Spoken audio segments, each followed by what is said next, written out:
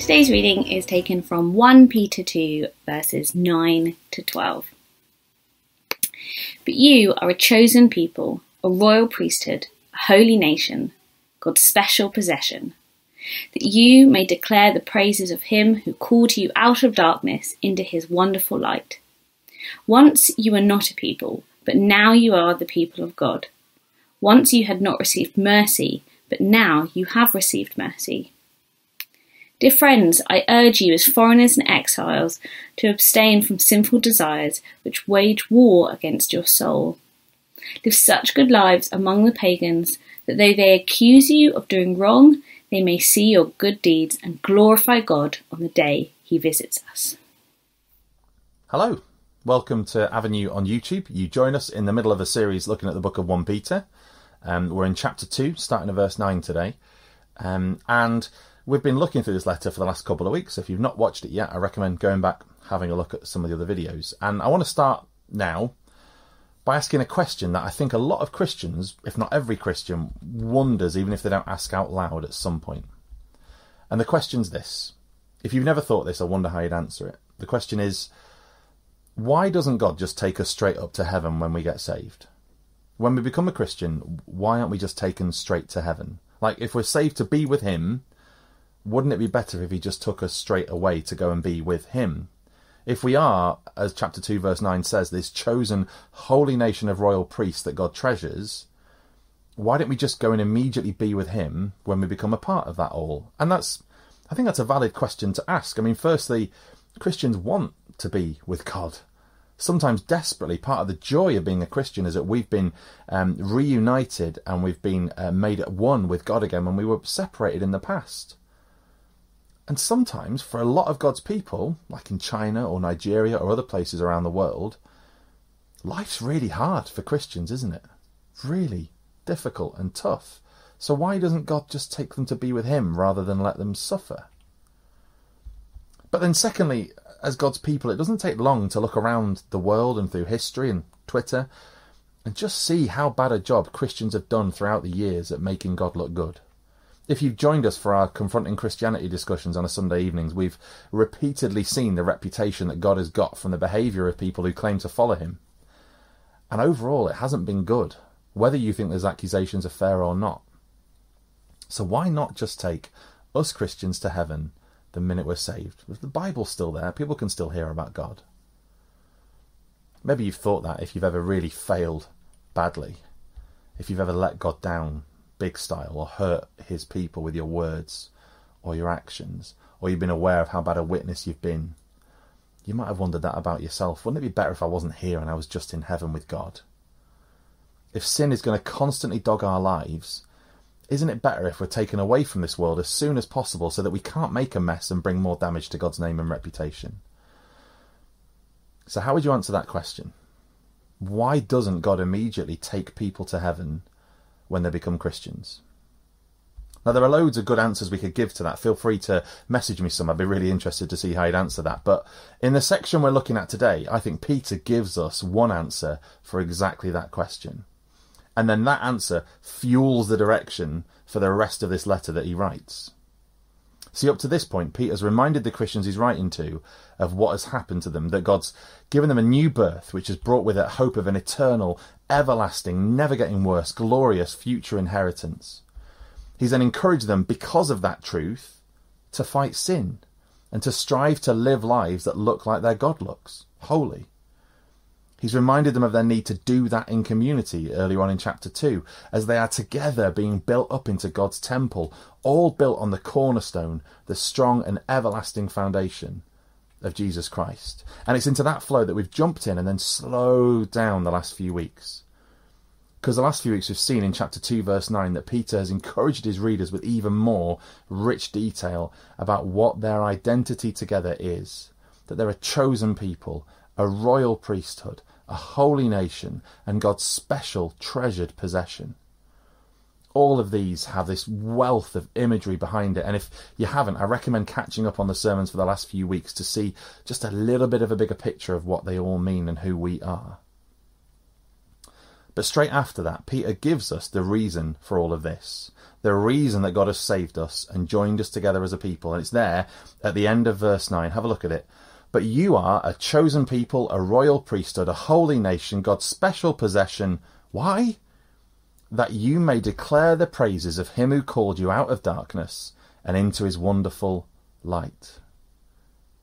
Peter tells us that our purpose as Christians, as a local church, is to declare the praises of him who called us out of darkness and into his wonderful light.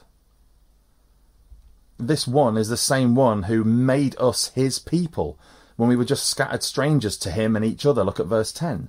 He hasn't selected us from one place or nationality.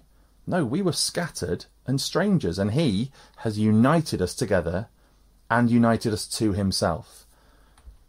And he did that by showing us mercy. So instead of turning his right anger at our rebellion on us, he turned it on his son instead at the cross. And in doing that, he united us to each other and to him. You see, here, Peter is quoting in verse 10, Hosea chapter 2, verse 23, where God says of his people that at some point in the future, I will plant her for myself in the land. I will show my love to the one I called not my loved one. I will say to those called not my people, you are my people. And they will say, you are my God. You see, what Peter's encouraging Christians and us with here is that God planned for us to be a part of his forever people all along. It wasn't that the Jewish nation messed up so much that God had a plan B. No, that promise in Hosea is fulfilled in us. Peter's saying God's plan of salvation was always meant to crescendo in the church, which always included you and me. And it always includes us and continues to include us. And we're not immediately taken up to heaven because we have a purpose. Avenue Church has a purpose. And as we've said, that purpose is that we may declare the praises of him who called us out of darkness into his wonderful light. We're to declare praises. Declaring praises then is the fuel behind, the reason, the motivation for the whole of the next section of what Peter is going to tell people. We're called to declare praise. But what does it mean that we're called to declare? Well, the word declare here means just tell out, proclaim. We are saved to proclaim truths about God. That doesn't mean we have to be a preacher or an evangelist or an open-air speaker or a youth worker or a home group leader or attend women's group or have a YouTube channel or podcast. But it does mean that we are all called and chosen and saved in order to declare truths about God, to make things known about him. And I think that this letter, Peter makes it clear that we do that in two ways. We do that in word, and we do that in deed, by what we say and what we do. So thinking about our words, how are we doing at telling people about what we believe? Like now and day to day. I don't mean how well do you think you do in the future where you're called upon in pressure. Now, how are you doing now among your colleagues and your friends? Do we know what we believe? Do we know what the gospel is? Again, I'm not asking if we're great at open-air evangelism or if we can explain the complexities of the debate about the eternal functional subordination of the Son, or if we can go up to someone in the middle of the street and tell them all of the gospel in one go. But I am asking, how do the words and the way that we use them and the way we speak about life and church and Christians and each other, how does that show the goodness of God and the goodness of his chosen, special, treasured people? How does the way we talk and the jokes we make and the things we joke about and the things we show to other people through what we say, how does that demonstrate what it means to be people from a different nation and a different world? Or are we more well known as Christians as people who are always pointing out errors and sins and flaws and imperfections and mistakes in others and the world around us, more than we are to pointing out the goodness and praise of God and his people? That isn't what we're saved for. Yes, we're told to point out sin. It would be unloving to point out sin when we see it. But we're mainly called to declare praises. We're going to see a bit more about that in a minute. But our job, our purpose as a local church and as individual Christians is to declare good and brilliant things about the one who saved us. We're called to declare praises about him in our words, but also in our deeds. Like we declare praises to him by what we do. So that's what Peter moves on to from verse 11 onwards. Our deeds, the things that we do, in fact, everything we do, Well, it's declaring something about what we believe about God. The way we live, the way we behave, the way we act and react in the different circumstances of life, they're all declaring a little bit about what we believe about God. So Peter calls us, people of this new, holy, different, special nation, to live like we're people from a new, holy, different, special nation. We are not to live like everyone else around us who worship anything and everything else, and who do whatever they want to do, really. In truth, they haven't got much of a reason to do anything else, but we do. We do because we're different to them, because we're not like them, because we're a separate, chosen, priestly, holy nation, and we're God's possession. So we are to live differently. We're to live differently. I don't know if you've seen the TV show An Idiot Abroad. In it, it documents the travels of this man from Manchester called Carl Pilkington, and it follows him as he travels to all sorts of different places around the world. The one I remember the most was probably the first one, where he travels to China, and he's shocked that his mind can't handle how different China is to where he's used to. Like the toilets, the toilet cubicles, the toilet roll, for example, he just can't get his head around. He struggles with the food they eat a lot, the snacks in particular. If you've seen it, you'll know the thing I'm thinking about. But the hobbies and the pastimes just all seem completely strange and alien to him. But of course they do. He isn't Chinese. He's not from China. He's from a different place. He's got a different way of living. He's not one of them. He's a foreigner. And the same is true of us. We're different. We are foreigners and exiles, Peter tells us. We're not meant to be like everyone else. We are meant to be different. And so that means we're to fight sinful desires when they come up, meaning we're to resist those desires when they raise their heads. So when we feel the angry reaction or the crude jokes, fight them. When we're tempted to open private browsing late at night, fight it. When we're tempted to have just one more drink, fight it. When we're tempted to flirt with that person we really know we shouldn't, fight it. When we're tempted to lie or cheat or to give in to bitterness or to deceive or slag someone off, or do anything that doesn't honour God's rule over us as Lord and King, as people from his new nation, we're to fight it. Why? Well, again, there are loads of reasons we could go into, but Peter wants to remind us, that those desires do not want our good. These desires, he says, wage war against us. They're not wanting our delight. They want our destruction. They are the remnants of a world that we've been saved from, this darkness, and they're to be fought at all costs. I've quoted this before from the Puritan preacher John Owen, but it's so true. He says, be killing sin, or it will be killing you. Sin is not something harmless we can indulge. It's waging war against us, and it will kill us if it can. Sin would destroy us if it had the chance. John Owen goes on to encourage people to fight even the smallest sinful thought or desire, and to do that by thinking about what that tiny little desire would do, what its end point would be if it could. So think about envy. Where would envy end if we let it? If we never fought it, if we let it grow and grow and grow, where would its end point be? Well, just ask Cain and Abel. Or what would the end point be of that teeny tiny lustful thought? Well, just ask King David. Or where would putting money and comfort ahead of Jesus and his calling on our lives lead us if it could? Just ask Judas Iscariot. See, sin wages war against us, so we must fight back.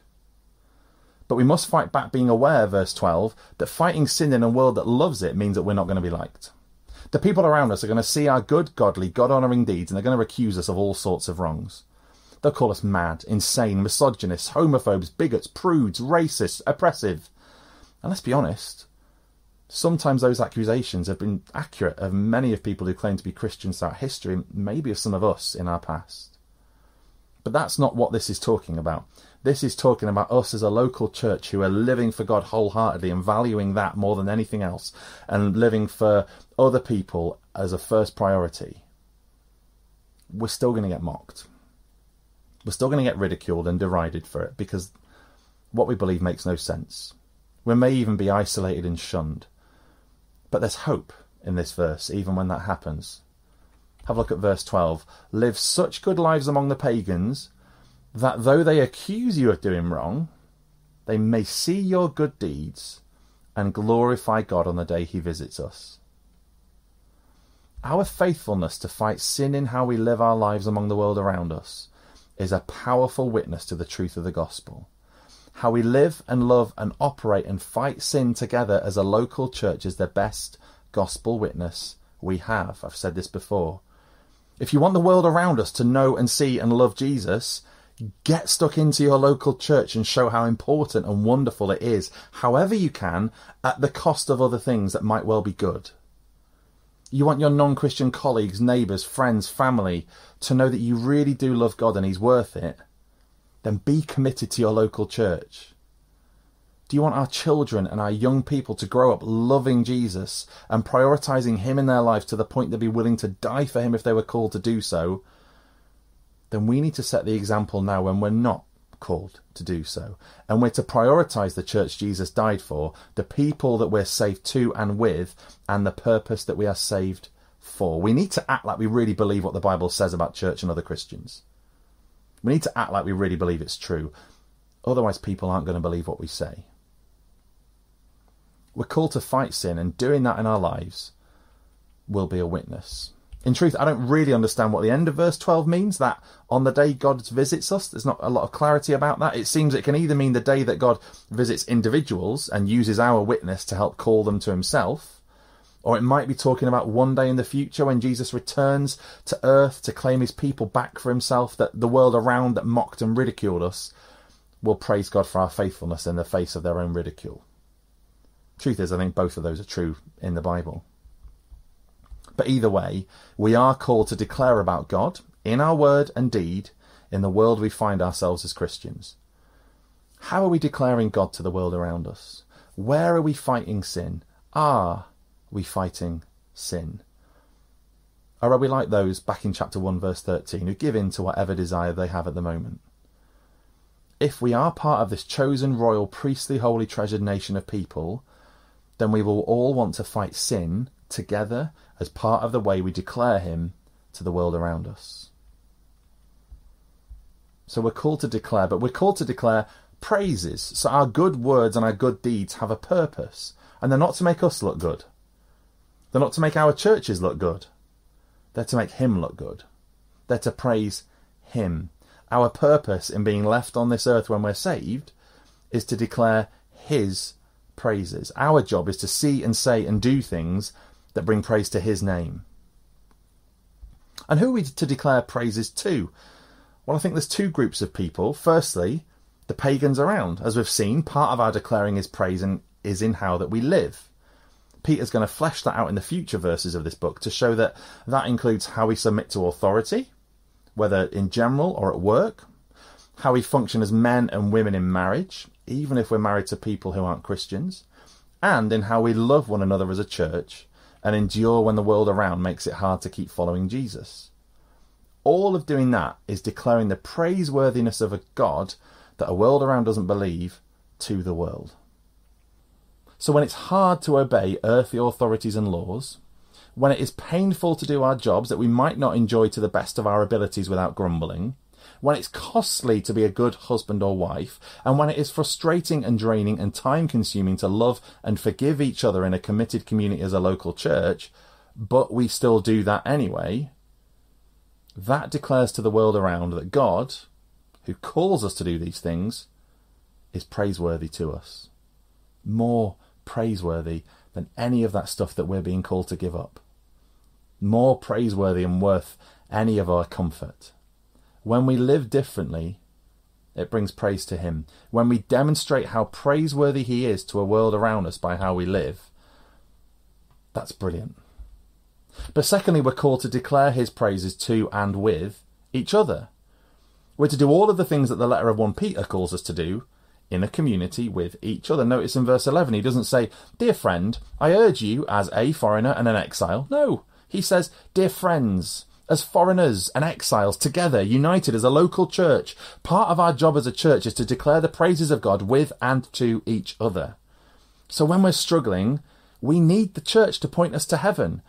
When we've failed and we've messed up and we've sinned, however severely, we need the church to point us to the cross. And when we're getting too complacent and proud, we need the church to point us to the reality of who we are and what God's done for us. And we make a much bigger noise declaring praise together than we do apart. Now, you might not think you need to be an active, committed part of Avenue Church all the time. You can take it or leave it. But the Bible says you do. You might have a fantastic personal walk with God, but if you're doing that separate from being committed to others in your local church community, then you're like the best footballer in the world who just won't play with the rest of the team. Or you're like the strongest ant in the farm, but carrying a smaller leaf on your own. Alone, you will never work as well as you could with the others. See, a lone wolf Christian, one who's distant and indifferent from a local church, isn't biblical and is missing out on the encouragement and blessing and confidence that comes from being part of the community that God's established. The community that's designed to declare God's praises with you and to you. And they also miss out on the joy and blessing of being somebody who encourages and declares God's praises to others who really need to hear it. We have no idea how vital our being part of an active local church has been to other Christians or to ourselves. But God does. And that's why he stresses again and again through his word how important it is to be committed to and with God's people in a local church family. We are called, as a local church and as individual Christians, to declare God's praises in what we say and what we do to the world around us and to each other. And we do that by fighting sin and sticking to the guns of what we believe, even when we get flack and are countercultural and are maligned for doing it. And declaring his praises is the way other people will come to taste and see that God is good, and the way that we keep each other doing all of these things. We need each other as foreigners and exiles to be able to abstain from sinful desires, because they're waging war against our souls. And we need each other to encourage each other to live such good lives among the pagans that though they might accuse us of doing a wrong, they might see our good deeds and glorify God, who called us out of darkness into his wonderful light. But I just want to finish with one last observation on these verses. And I think the observation is probably best illustrated by talking about a radio show podcast that I listen to called Fighting Talk. It's a BBC Radio Sports panel show quiz thing, and it involves 4 people answering a range of different questions about sport and getting different amount of points for their answers, depending on how entertaining the host of the show finds them. It's good fun. I recommend it. But in the final of each of the shows, the top 2 contestants each get 20 seconds to defend a statement they would never in a million years believe. So they've had Liverpool fans defending the statement, Jurgen Klopp has lost it and needs to be sacked immediately and replaced with Sam Allardyce. Or there have been Wales fans who have been made to defend the statement, Wales shouldn't even have a rugby team and instead all Welsh players should be allowed to play for only England. But the contestants do a really good job of declaring something they just don't believe to be true. Well, most of the time, some of them refuse. And the challenge of these verses is whether or not we're trying to be Christians who are like those contestants in the final round of that podcast. Oh, we're trying to obey this calling to declare his praises, but in truth, we don't believe them to be true. I'm not saying we might not be Christians, although that's worth thinking, but I expect that most people watching this are those who know what it means to be called by God out of darkness and into his wonderful life. What I'm wondering is, have we lost something of the praiseworthiness of that? Have our hearts got cold towards God? And I'm wondering if perhaps sometimes part of the reason some of our attempts at declaring the praises of God to a world around us and each other aren't as successful as we want them to be, or if part of the reason we find fighting sinful desires so difficult, or if part of the reason we find it so challenging to live such good lives among the world around us, it's because we don't really believe that God is worthy of all of our praise. Because we might be trying to do these things from a sense of duty and not a sense of delight. Oh, we know we should do all these things, so we do them, but we don't really believe it's worth it. We don't really feel wholeheartedly like we're doing it for God. We're doing them because they're the right things to do, and that is a good thing, but our hearts might be cold and fueled more by obedience than by praise. This is definitely something that I feel often in myself. My eyes get taken off Jesus and how magnificent and beautiful and wonderful and incredible he is, and how amazing it is that he should ever set his love upon me, and how ridiculous it is that I could be included in this people that Peter is describing. And I focus on other things, and my motivation for declaring his praises becomes less real to me. And I know I'm not the only one for whom this happens. So how is your love for Jesus? How is your personal walk with him? How is your personal time with him? Are you reading your Bible? Are you praying to him? Do you have a relationship with him? Do you cherish him? Is he worth everything to you? Is he worth giving up everything for? Is he worth enduring any pain and hardship for? Do you know what it means to echo the words of Job, who says, though he slay me, yet I will trust in him? In Philippians 3 verse 8, the Apostle Paul says, I consider everything a loss because of the surpassing worth of knowing Christ Jesus, my Lord, for whose sake I've lost all things. I consider them garbage compared to the surpassing worth of knowing Christ. That is fuel for living a life that declares God's praises, that fights sinful desires and lives good lives in the world. You see, the truth is we will not present a glorious God unless we find him glorious ourselves. We won't present a praiseworthy Saviour if we don't find him praiseworthy for ourselves. Oh, we might have all the best apologetic answers for why Christianity is true and good. We might find confronting Christianity a bit beneath us, actually. But we must also demonstrate and prove and believe that Jesus is worth giving up everything to follow and to obey. That Jesus quenches the deepest soul thirst of all humans, including ourselves. And that he is ultimately what all people long for in our own lives. How is your love for Jesus? How is your praise of him? How is your heart towards him? What could you be doing to improve that? Who could you be asking to help you along this road to love Jesus more, to love him better? The best, the only real fuel for declaring God's praises is to grow in our personal praise of him and in our corporate praise of him together. Yeah, we really miss hearing each other sing, but that is not the only way we can declare praises. We can read the Bible together, we can read books together, we can pray together, we can discuss them. We can even do it outside of Sundays and home groups. Let's together, in the lockdown month ahead especially perhaps, focus together on Jesus and his praiseworthiness, and let's grow our stockpile of fuel to live lives that declare those praises to a world around that so desperately needs to hear and see them. I'll close with the words from a very old hymn by a man called William Cowper, I never know how to pronounce it, but I often pray this: Lord, it is my chief complaint that my love is weak and faint. Do you ever feel that? But he carries on, yet I do love you and adore. Oh, for grace to love you more.